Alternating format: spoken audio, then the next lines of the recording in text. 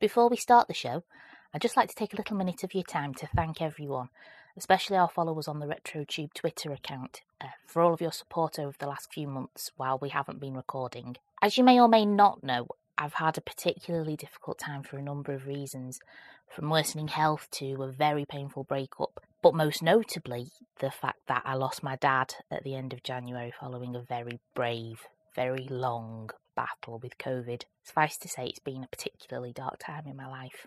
However, all of your messages of support have really kept me going and have made me smile at a time when smiles haven't been in plentiful supply. Thank you so much. Every single person who has listened in, followed us on Twitter, emailed us, tweeted messages of support, and just generally been there in a time when I've really needed it. I can't tell you how much it means. And although thank you feels a little trite, I do mean it from the bottom of my heart. Adam and I are so grateful to all of you, and we hope that you will continue to enjoy our silly musings over our favourite television shows, as I am very relieved to announce that normal service has finally resumed.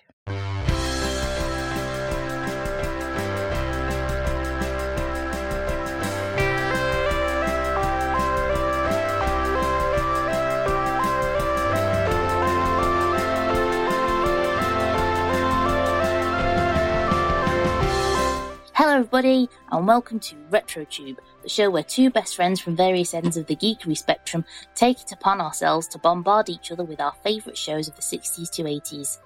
After an extended hiatus, it's my turn to introduce one of my favourite comedy shows of all time, starring a tiny grumpy little man who had a penchant for Homburg hats.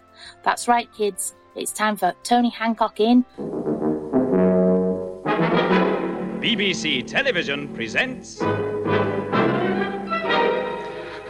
Hancock. Hancock is the follow-on to the TV version of Hancock's Half Hour, which ran from 1956 to 1960. Hancock ran for 6 episodes in 1961 and follows the adventures of actor and performer Anthony Aloysius St. John Hancock.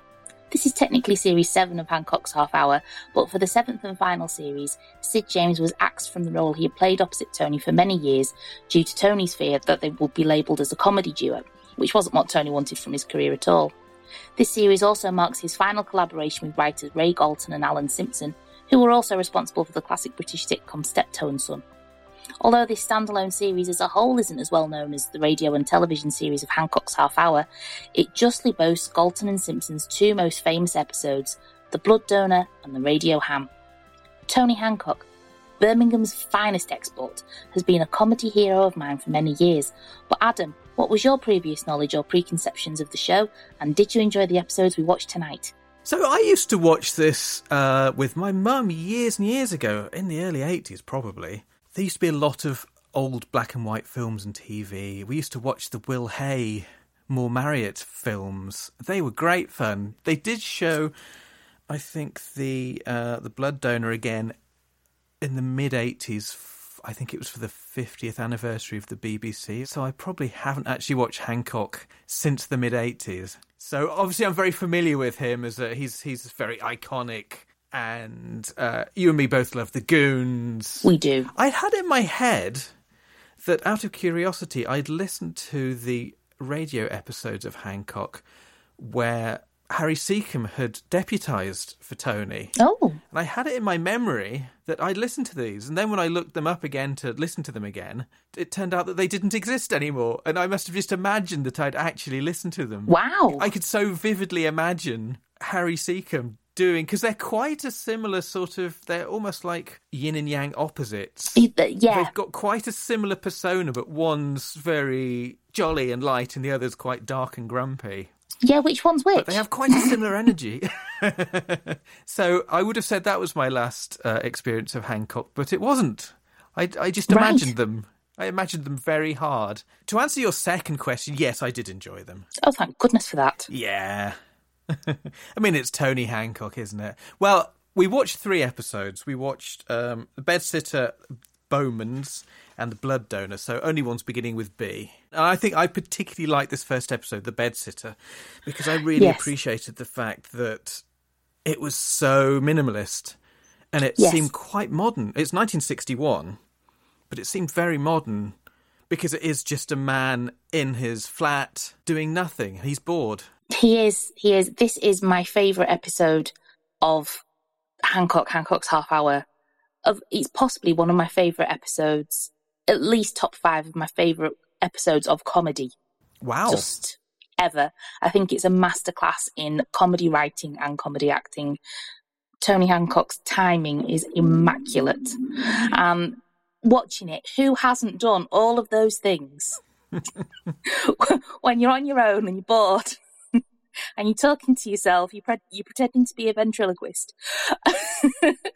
You're doing the thing with your feet. Everybody's done that. It's just, and that's why it's so funny, because it's like, oh no, I really do look that stupid. But no, I've never been on a date with anybody in leopard skin tights either. So no, and a green sweater. It sounded quite something. That's yes, that was my thought. That's an outfit. Yes, that's what I thought. That they were the words exactly that came into my brain. It's probably the first one of those capsule episodes, I think you'd call them now, where it is the performer and there's no real plot. It is just, and I know One Foot in the Grave did at least one of them. And I wonder if this is one of the first instances of that actually happening, or the very first instance of that happening. And I wonder if Tony is, or if this character of Tony Hancock is the first instance of that British sitcom staple of the downtrodden small man with ideas above his station, or lofty ideals, who's ground down essentially by his own awful personality. Yeah. And that's what's holding him back in life. So he has all these ambitions and he wants to be great and he wants to be more than he is, but he has such an awful, objectionable personality. So you see it in like Mannering and Father Ted and all these, and Victor Meldrew to a certain extent, and all these other classic sitcom characters. But I wonder if he is the first. I think he probably is, because I think essentially Hancock's Half Hour is regarded as the first classic British sitcom, like the first instance of it. I think all characters of that ilk, the Basil Fawltys and the Del Boys and the whoever's, they all come from Anthony Aloysius. It struck me that he has a very modern acting style. So I think there's a definite early 60s acting style that we see in a lot of the other guest cast, and we see in our joint favourite film, A Hard Day's Night, which we mention every opportunity. But you can see there's a particular comedy acting style that they had. All right, Sammy Jim, this is all going to be quite painless. Don't breathe on me, Adrian. And Tony Hancock doesn't do it. He is very, very modern, and he is so human. He comes across as very, and particularly when he is monologuing, when he's not interacting with other people, he is very identifiable as a real person rather than this sort of caricature of early 60s person. Oh, me nightlight. Oh, good, I've been looking for that. Now then, ointment. Pills. Of course, I'd have been looking for pills, all I'd have found was ointment. That was my luck. Blue and yellow, what are they for? My allergy? No, those are blue and white. Who gave them to me? That Indian doctor. What was his name? Peter Sellers. Yeah, absolutely. I don't think there was any, and I think a lot of his contemporaries and a lot of writers as well would say there was nobody like Tony Hancock doing the things that Tony Hancock was doing as a comedy actor. You know, he maybe wasn't the best at comedy writing, but when it came to having him in an ensemble, he was just the person that you knew you'd need, because his timing was so perfect. Like it wasn't even a thing that he'd learned or he'd picked up. He was just naturally he would just naturally slot himself and his dialogue into the appropriate moments to make all the conversation feel more real, more natural, and as though you just watching people interact rather than a scripted show. And you can see a lot of other subsequent performers in. So I wrote down 3 names that I was getting strong vibes of: Mel Smith, Paul Merton, particularly there's a bit where he says something like, "Isn't it marvellous?" Which was Paul Merton's catchphrase in his sketch show that he did in the 90s. It was one of Hancock's phrases in the radio show. Isn't it marvellous? Right. And Stone Me What a Life. things like that. Just yeah. I think Paul Merton was heavily influenced by Tony Hancock. I think so, because he ended up doing the Galton and Simpson scripts, didn't he? Yeah. I think in the 90s, early 2000s, he was... Did they reproduce Lost Episodes? Yes, they have done. With Paul Merton playing Tony Hancock's role. And also Rick Mayall in Bottom, who I've often thought as being like the psychedelic Tony Hancock. He has that sort of... He is a bit, yeah. That really kind of... downtrodden kind of, and he often, like when he's not doing the Rick Mayall voice, he will do like a very Tony inflected style of speaking. There's some genuinely sick people in here who need attention. Yeah, I think you're one of them, missus. You in a week next Friday. So this is it? This is the land fit for heroes. I hurt my leg in the Falklands conflict for this, did I? Yeah, it's just immensely watchable, just seeing this man doing nothing. Bored out of his mind, doing absolutely nothing, getting himself settled into his new home, blowing smoke rings and poking his finger through them, doing an impression of Noel Coward, burning his lip. Just absolutely nothing happened in this. Absolutely nothing happened. Nothing at all, which is really good. And the writers, Galton and Simpson, must have had immense faith in him, because they did. I can't imagine what the script would have read like. Somebody reading the script without knowing who Tony Hancock was would have read the script and thought, what is this? There's no jokes. There's not one. It's just the dialogue isn't particularly funny. The things he does aren't particularly funny. But it's just the way he does them and the way he says them. Absolutely. Is that loose? Or is it my fingers going in and out? I forget that scene, too. Not a bad set of choppers there, really. There's a good few bites left in them. But all your girlfriends have said, now don't tell a lie, all your girlfriends have said you've got lovely teeth. Tone, they've said. Tone. You've got a lovely set of teeth. There's no sugar decay there. Which one's the bicuspid? I've been wanting to know that for years. Bicuspid. It's a funny word, isn't it? Bicuspid. Bicuspid. Bicuspid. Bicuspid. He's a handsome fellow, Sir Charles. Oh, la. How about you, sir? How about you?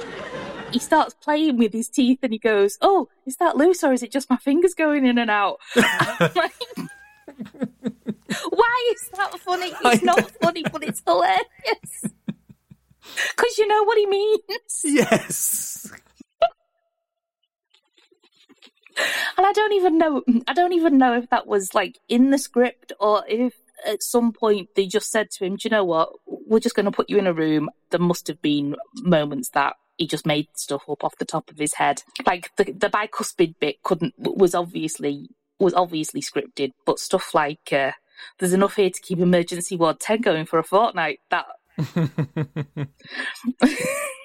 oh, and I loved the part when he was reading and he went through a load of different books, and then he picked up the Bertrand Russell book, and he had a massive dictionary next to it. Yes. And every other word he'd be like, huh.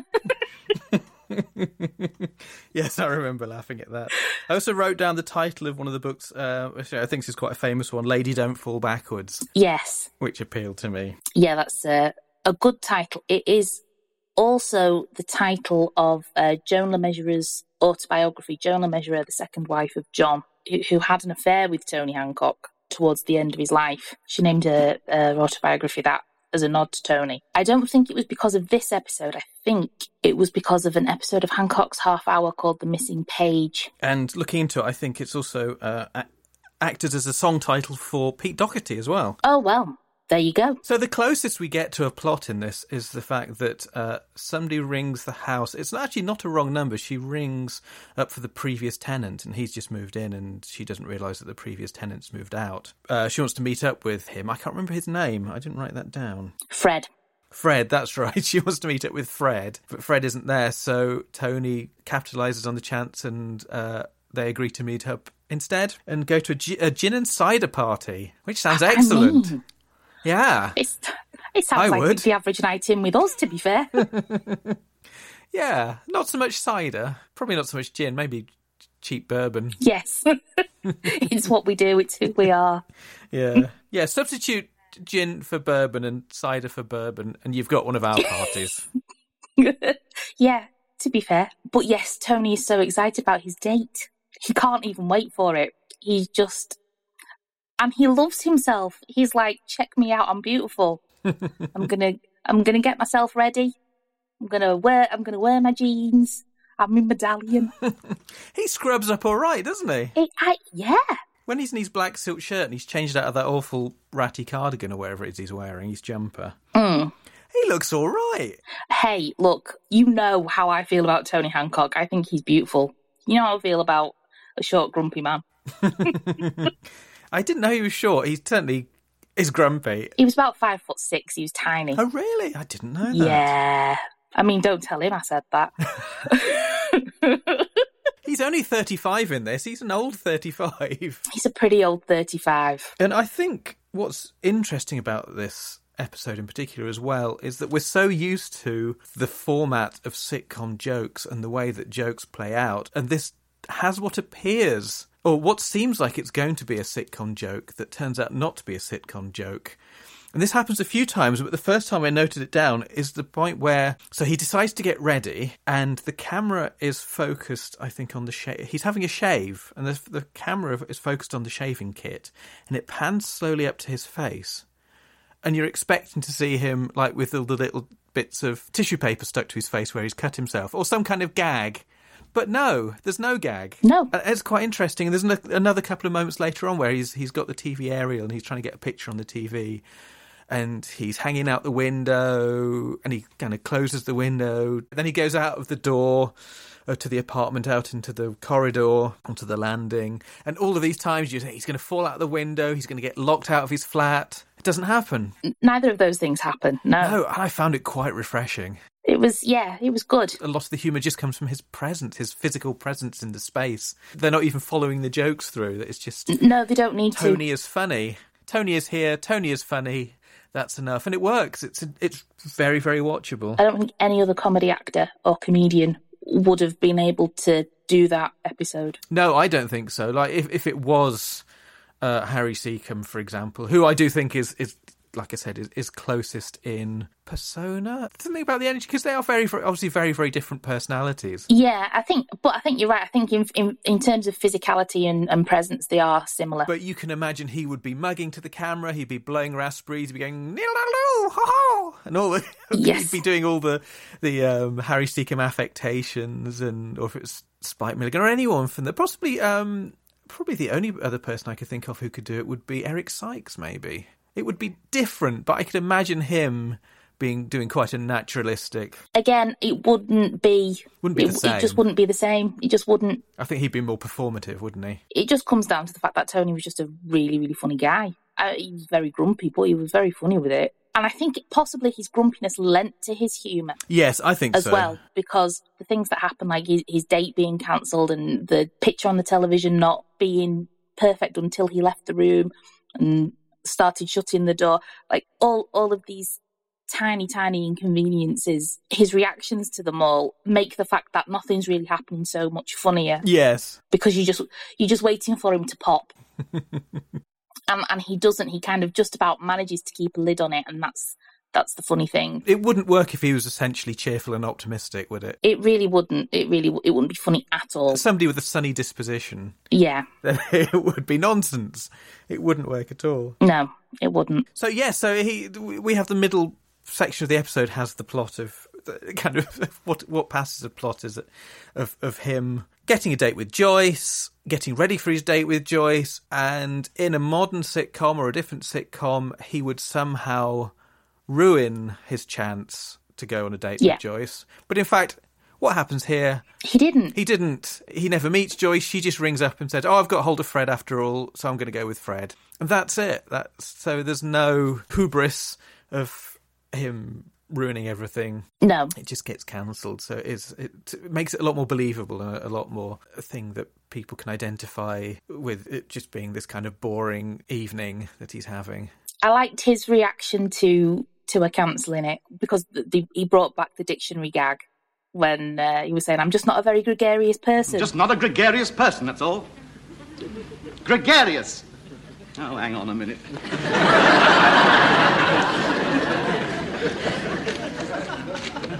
Yes, gregarious, fond of company to herd together. No, don't worry about me. There's something on the third programme I want to listen to anyway. A talk on Etruscan vases. He decided that, you know, she wasn't the girl for him after all. She sounded like a right old crone who wears leopard skin tights anyway. The flesh pots of West London have been deprived of another victim. Eve has proffered the apple and Adam has slung it right back at her. Like, you know, really don't hold back, Tone. I really loved that. And that he decided straight away that he was just going to carry on bettering himself, because to waste 1 second of one's life is a betrayal of oneself. I wonder what's on television. Yes.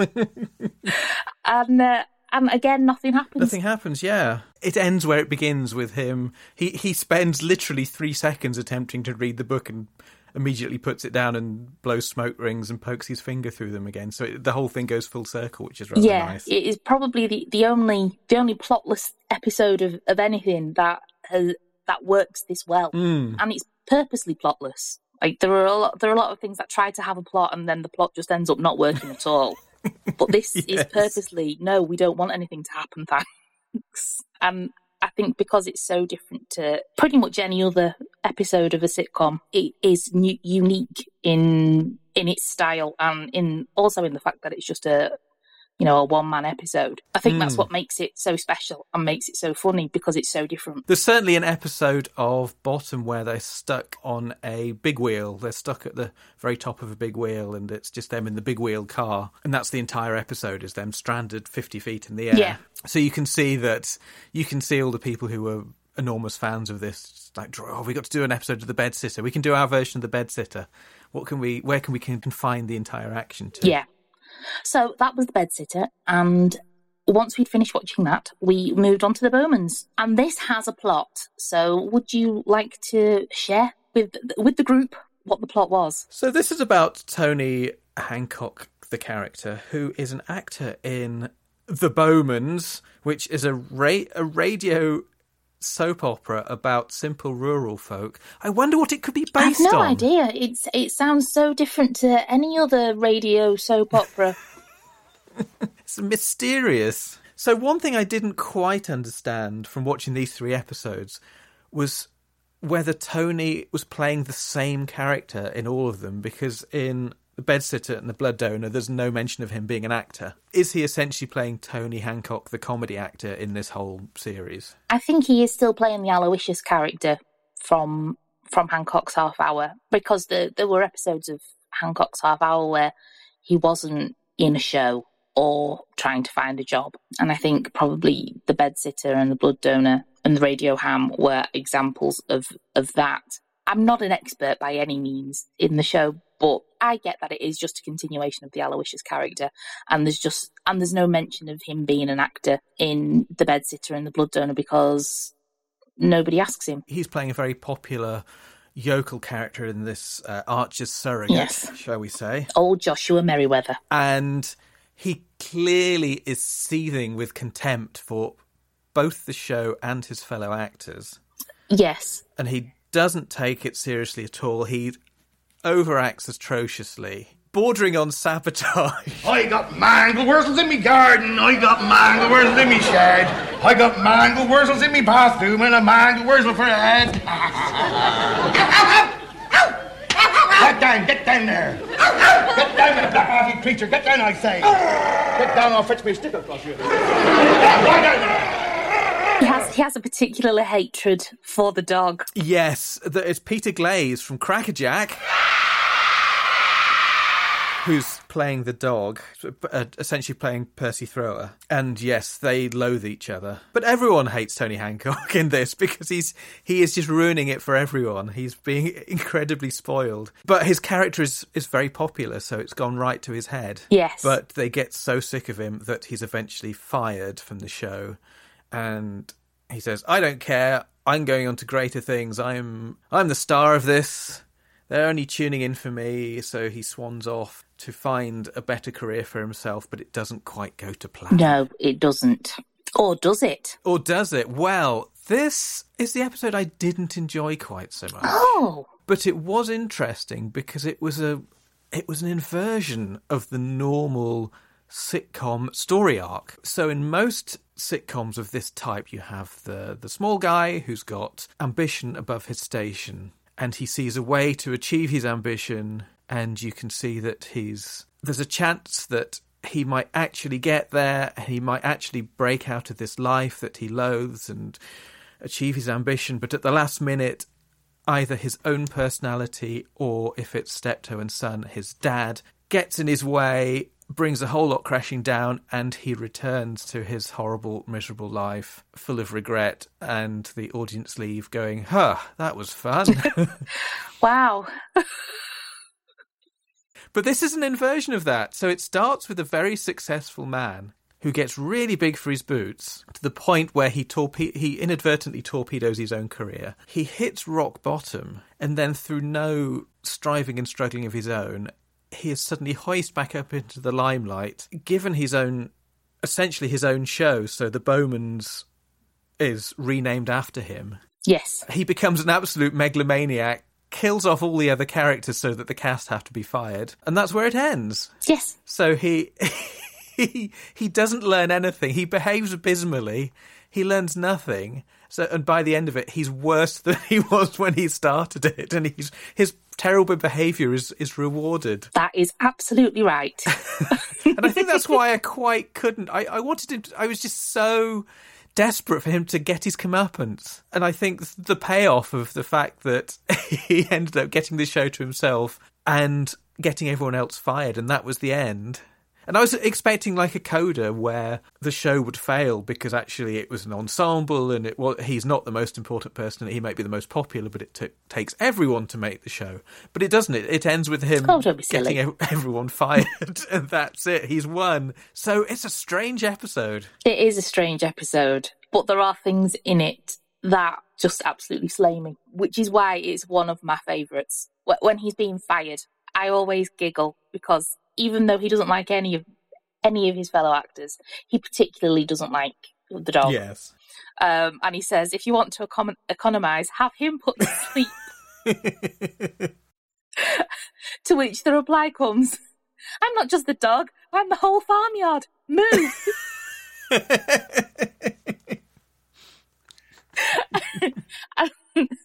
and that just, that gets me every time.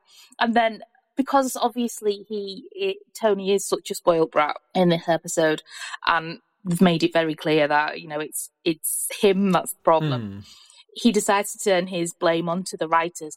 The writers make me unsympathetic. Last week I kicked the dog 3 times. Well, that wasn't in the script. I know, but he asked for it. He really doesn't care. And I think that's probably one of the things that I love most about the Aloysius character is that, honestly, just you can't really guess what he's going to say next because it always is the most outrageous thing, and he just doesn't care that he's saying it because he can't stand anybody.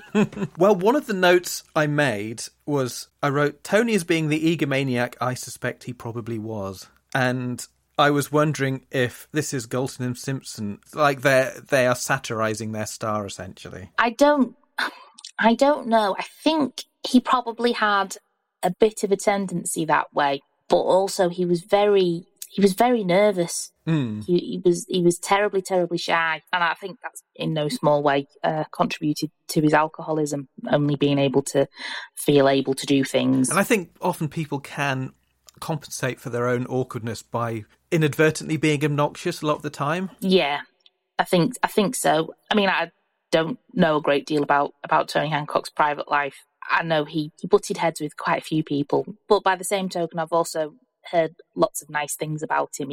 I just think it depended who you were and what time you got him at. Spike Milligan said that he could be very difficult. Spike Milligan said this. Spike Milligan said this. Yeah. But again, I think Spike Milligan also had a lot of moments where he was not as you'd expect, because everybody expected Spike Milligan to be very grumpy and very obnoxious, and he wasn't always. No, he could be very kind as well, couldn't he? Yeah. In fact, I think probably if Spike and Tony didn't get on together, I think it may just have been because they were too similar. I think could well be, yeah. He did admit that sometimes Galton and Simpson would take things that he'd said and they'd end up in a script. So, yeah, there's probably a bit of that, but, like, massively, massively, massively exaggerated. I don't think he was nearly as Aloysius. My favourite part of this episode is the very beginning because I went into it not knowing what the situation was at all. I didn't know that his character was an actor or anything like that. So it starts with the episode of the Bowmans playing out with the rest of the cast, but he's sitting off to one side, just watching them perform. And I wasn't sure if he's like a member of the public who'd been invited in to spectate, but he is rolling his eyes and smirking derisively at this drama that's playing out. And it was just really funny because there's nothing at all funny in the script of the Bowmans is played entirely straight, so it sounds like an actual radio soap opera. Yeah. But it's just his facial expressions that are hilarious. Meanwhile, back at Brook Farm, Dan Bowman has his troubles too. Well, those blasted crows have certainly taken all the seed out of this field, George. Ah, you were right there, Gaffer. If we don't get a decent crop out of this field, we won't have any winter feeding for the cows. That's true. Oh, this farming life, if it's not one thing, it's another. Ah, yes. Well, it's no good standing here complaining about it. There's work to be done. Dan, I've brought your sandwiches and your flask. And then when it's his cue, he brings out the Mangelwurzel song.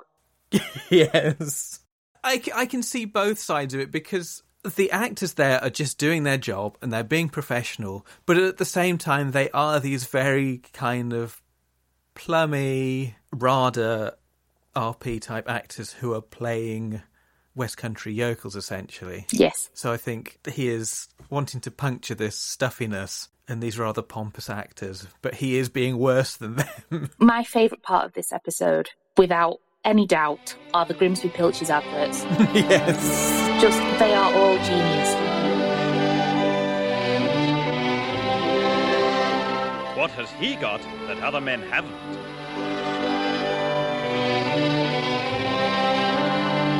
Yes, Grimsby Pilchards, sought after by ladies of quality since 1811.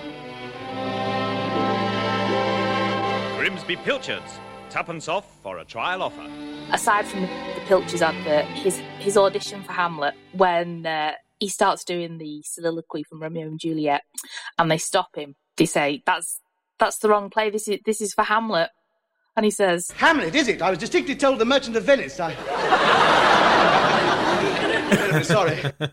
And it goes back to what we were saying about the bedsitter episode. Probably nobody else could have made a line that ridiculous, that funny.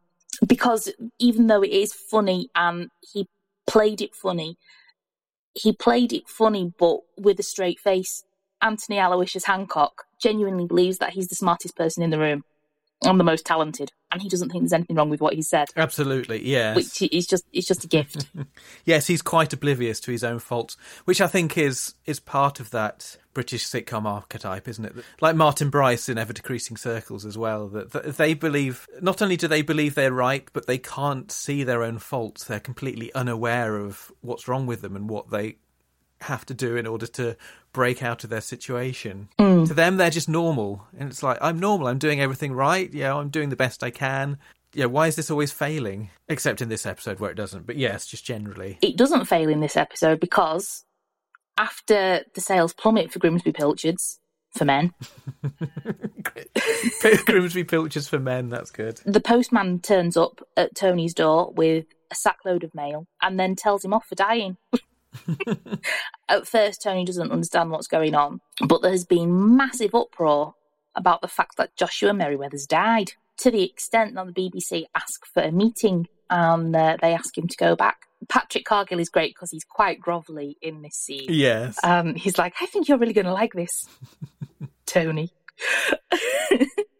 And Tony's just like, it all sounds absolutely marvellous, except for the fact I'm not doing it. Until you agree to his terms, which are £10,000 a year, a 5-year contract. He writes his own scripts, and he gets a free radio lesson. I love the bit earlier on when he gets paid by the producer in an envelope like it's his paper round. Yes.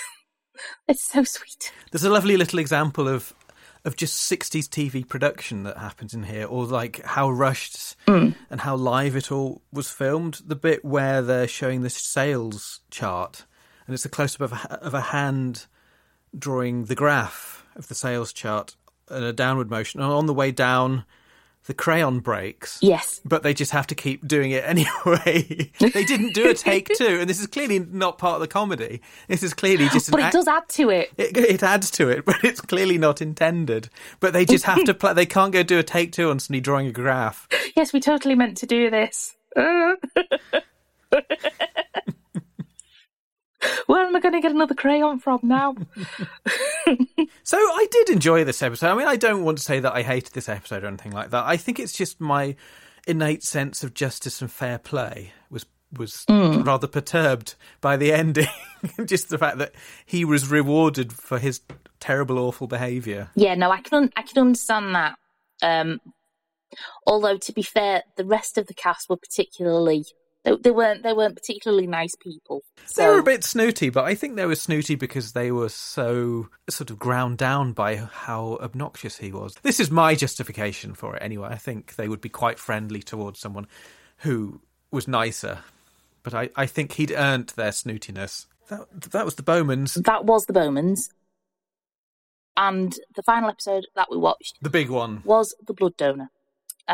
Please, could you let us know the premise of that episode? This episode is about Tony wanting to do something altruistic, so he decides to donate blood. Yes.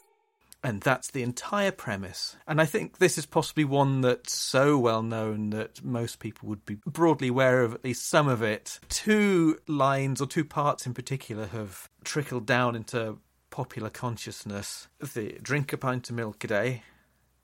Drink a pint of milk a day. Drink a pint of milk a day. Drink a pint of milk a day. But more than that, a pint? That's nearly a whole armful. Yes. Which even people who aren't familiar with Hancock or have never seen an episode of Hancock would surely have heard at some point somebody say, a pint? That's nearly a whole armful. I am quite sure. And although it does still make me laugh, even 958 billion times later. It's one of those lines like... I'm playing all the right notes. But not necessarily in the right order. Yes, it's like no matter how many times I see that line delivered, I will always laugh. Yeah, and I do love that line, but the line, 1 or 2 lines before it, when he gives the little sample of blood to get the blood type, then he decides to go off for his tea and biscuits, and Patrick Cargill's like, we still need your blood. And Tony Hancock says, well, you've had it. Patrick Cargill says...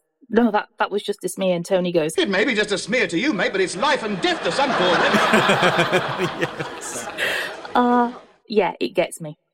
So the first person we see in this is June Whitfield. Lovely June Whitfield. It's always a delight to see June Whitfield. Yes.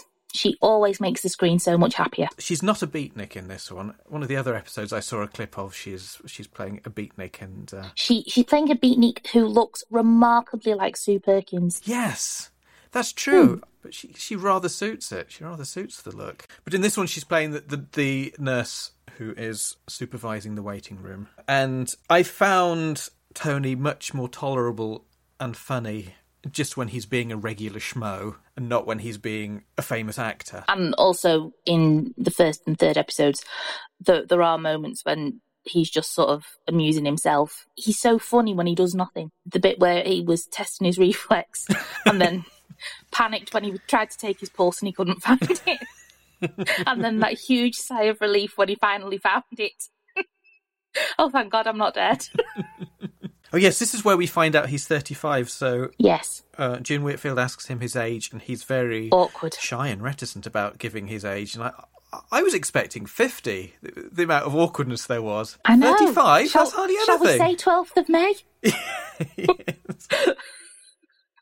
He's showing off by being really right-wing. Yes, which is just not a thing that anybody would do these days. This is a thing, I wrote down that his jingoism is quite sinister in 2021. Nationality? You've got nothing to worry about there. It's the blood you're thinking about, isn't it? British, undiluted for 12 generations. 100% Anglo-Saxon with perhaps just a dash of Viking. Nothing else has crept in, no. Anybody who gets any of this will have nothing to complain about. There's aristocracy in there, you know. You want to watch who you're giving it to. It's like motor oil, it doesn't mix, if you get my meaning. Mr. Hancock, when a blood transfusion is being given, the family background is of no consequence. Come now, surely you don't expect me to believe that. I mean, after all, East is East, really. And blood is blood all over the world, Mr. Hancock. It is classified by groups and not by accidents of birth. I did not come here for a lecture on communism, young lady. I happen to be a conservative. Then kindly behave like one, madam. It is. It does have a bit of a different connotation. It does, especially with the way he talks about foreigners and that his blood's British and you want to watch who you give it to. It was very well combated by the nurses' responses, which was, blood is blood all over the world and we're only really interested in blood types. If his attitude hadn't been checked, it would have been a very, very awkward moment that wouldn't have, it would not have aged at all. We only had our own rocket, I could have been the first one up there. I'd been named down for the blue streak, but no, we missed our chance again. It's not right having these foreigners hurtling round up there. You mark my words. Mr. Hancock. Eh? Oh. Blood. Yes, I beg your pardon.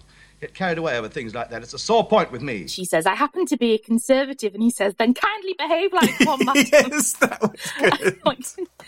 The fact that she's not sounding all bigoted. That's some very modern writing there. Yeah, so it shows that actually, 60 years later, literally, it's exactly 60 years later, things don't change that much. They do not. There's a great bit where he's reading a list of diseases and you don't see what the diseases are that he's reading, but you can just tell from his facial expressions. And you can almost see exactly what diseases they are from just his expressions.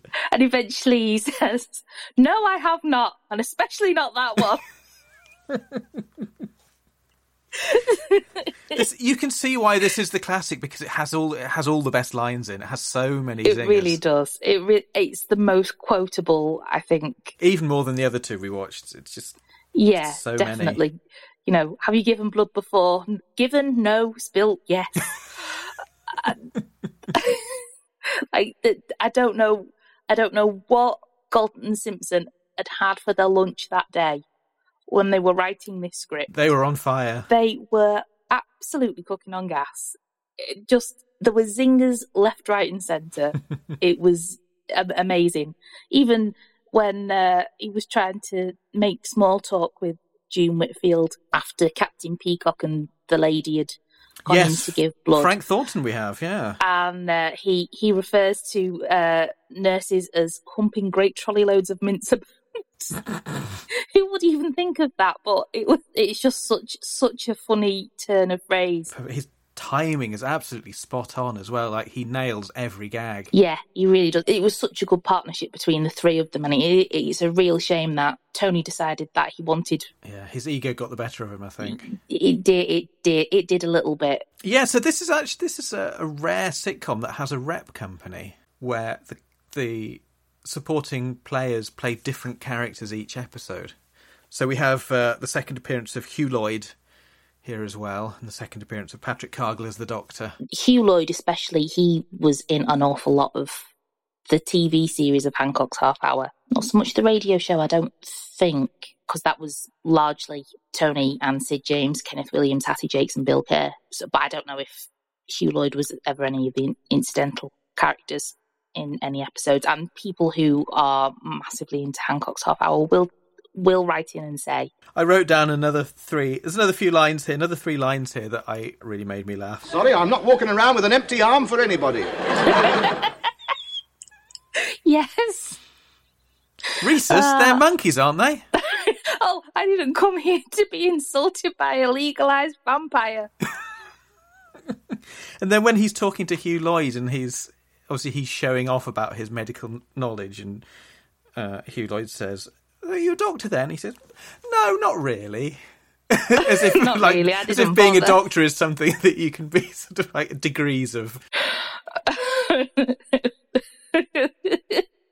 And that was just an amazing conversation, again, full of zingers. When they're talking about the advancements in medical science, Tony goes, "Oh yes, I was glad to see the back of those leeches."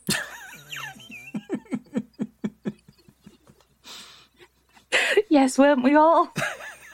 And then, and because they're both kind of, in the end, start trying to outsmart each other, they just end up saying random platitudes like "no man is an island and necessity is the mother of invention."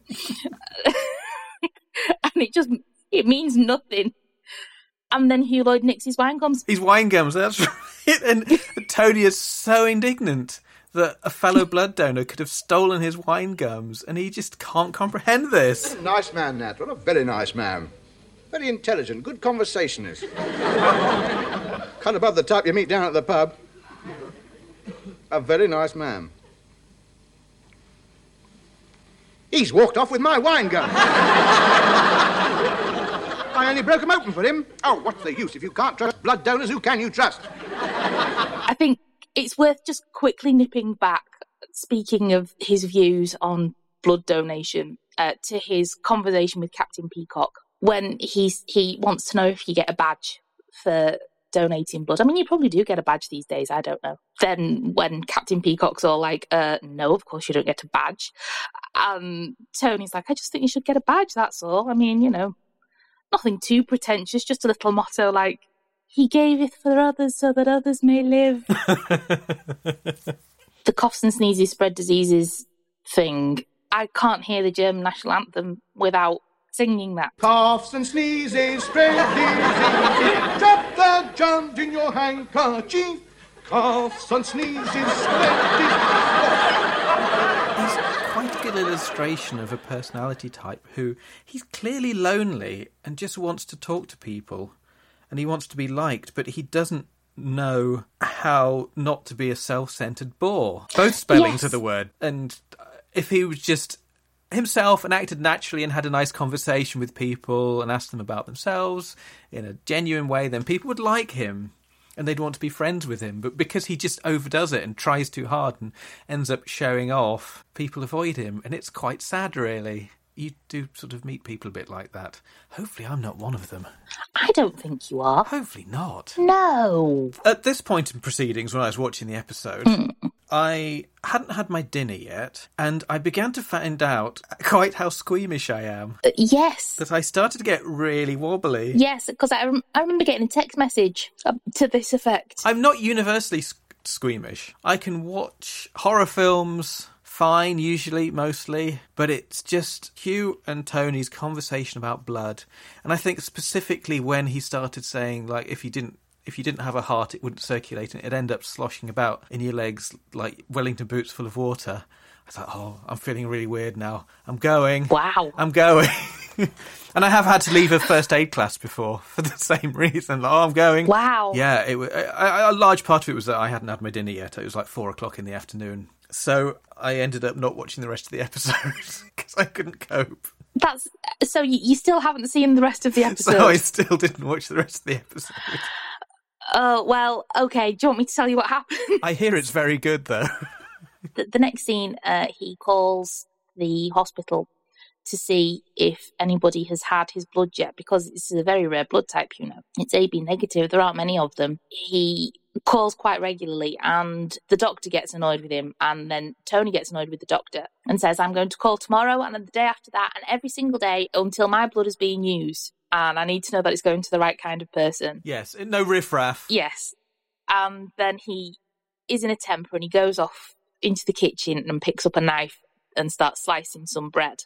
And the next thing you know, he's on his way to hospital. So you know what happens. Yeah, I wouldn't have liked that. He's hurt himself. He needs a blood transfusion.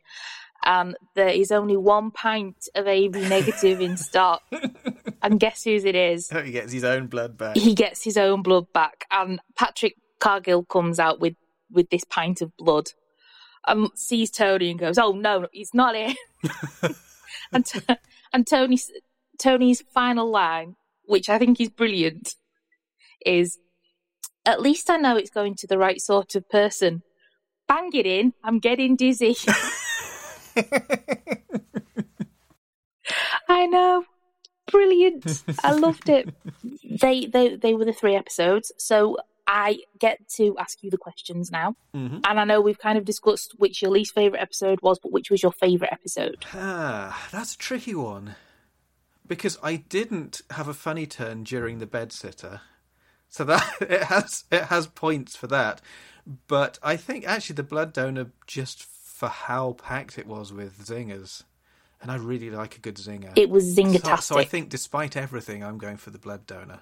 And that's a cop-out because that's like saying your favourite Monty Python sketch is the parrot sketch. I mean, how mainstream am I? My favourite Monty Python sketch is the Spanish Inquisition. So that's quite mainstream, isn't it? Yeah. It's a classic for a reason. Because it's hilarious. Exactly. So don't worry about that. I'm middlebrow and fiercely proud of it. That's right. Gosh darn it. Who were your favourite and least favourite characters? Favourite characters were Ordinary Tony. Least favourite character was Famous Actor Tony. Right. Fair enough. So Tony in The Blood Donor and The Bedsitter were my favourite character, and Tony in The Bowmans was my least favourite character. Fair enough. I'll buy that. And the final question, I think I might know the answer to this, but I'm going to ask you anyway. Would you watch more? Absolutely. Fantastic. That's really all I need to know from you. Thank you so much for sitting yourself through an hour and a half through Hancock's hour and a half for me. I really appreciate it. You're more than welcome. And thank you to everybody for tuning in and listening to our latest episode. It's been lovely to record again. It's been great to be back. I've missed the listeners, and I've missed my Adam, and it's really nice to be back. If you would like to get in touch with us at any point, you can do that. You can follow us on Twitter. We are at retro_tube. And if you don't really want to follow us on Twitter because you don't social media, you can always email us if you like. Our email address is retrotubepodcast@gmail.com. We're always very happy to hear from you, and we're pretty damn good at replying. Next week is going to be Adam's choice of TV show, and what delights have you got in store for us next week, Adam? Here's a clue. Transmute. So yeah, that's all from me. And have you got anything else that you'd like to say? Isn't it marvellous?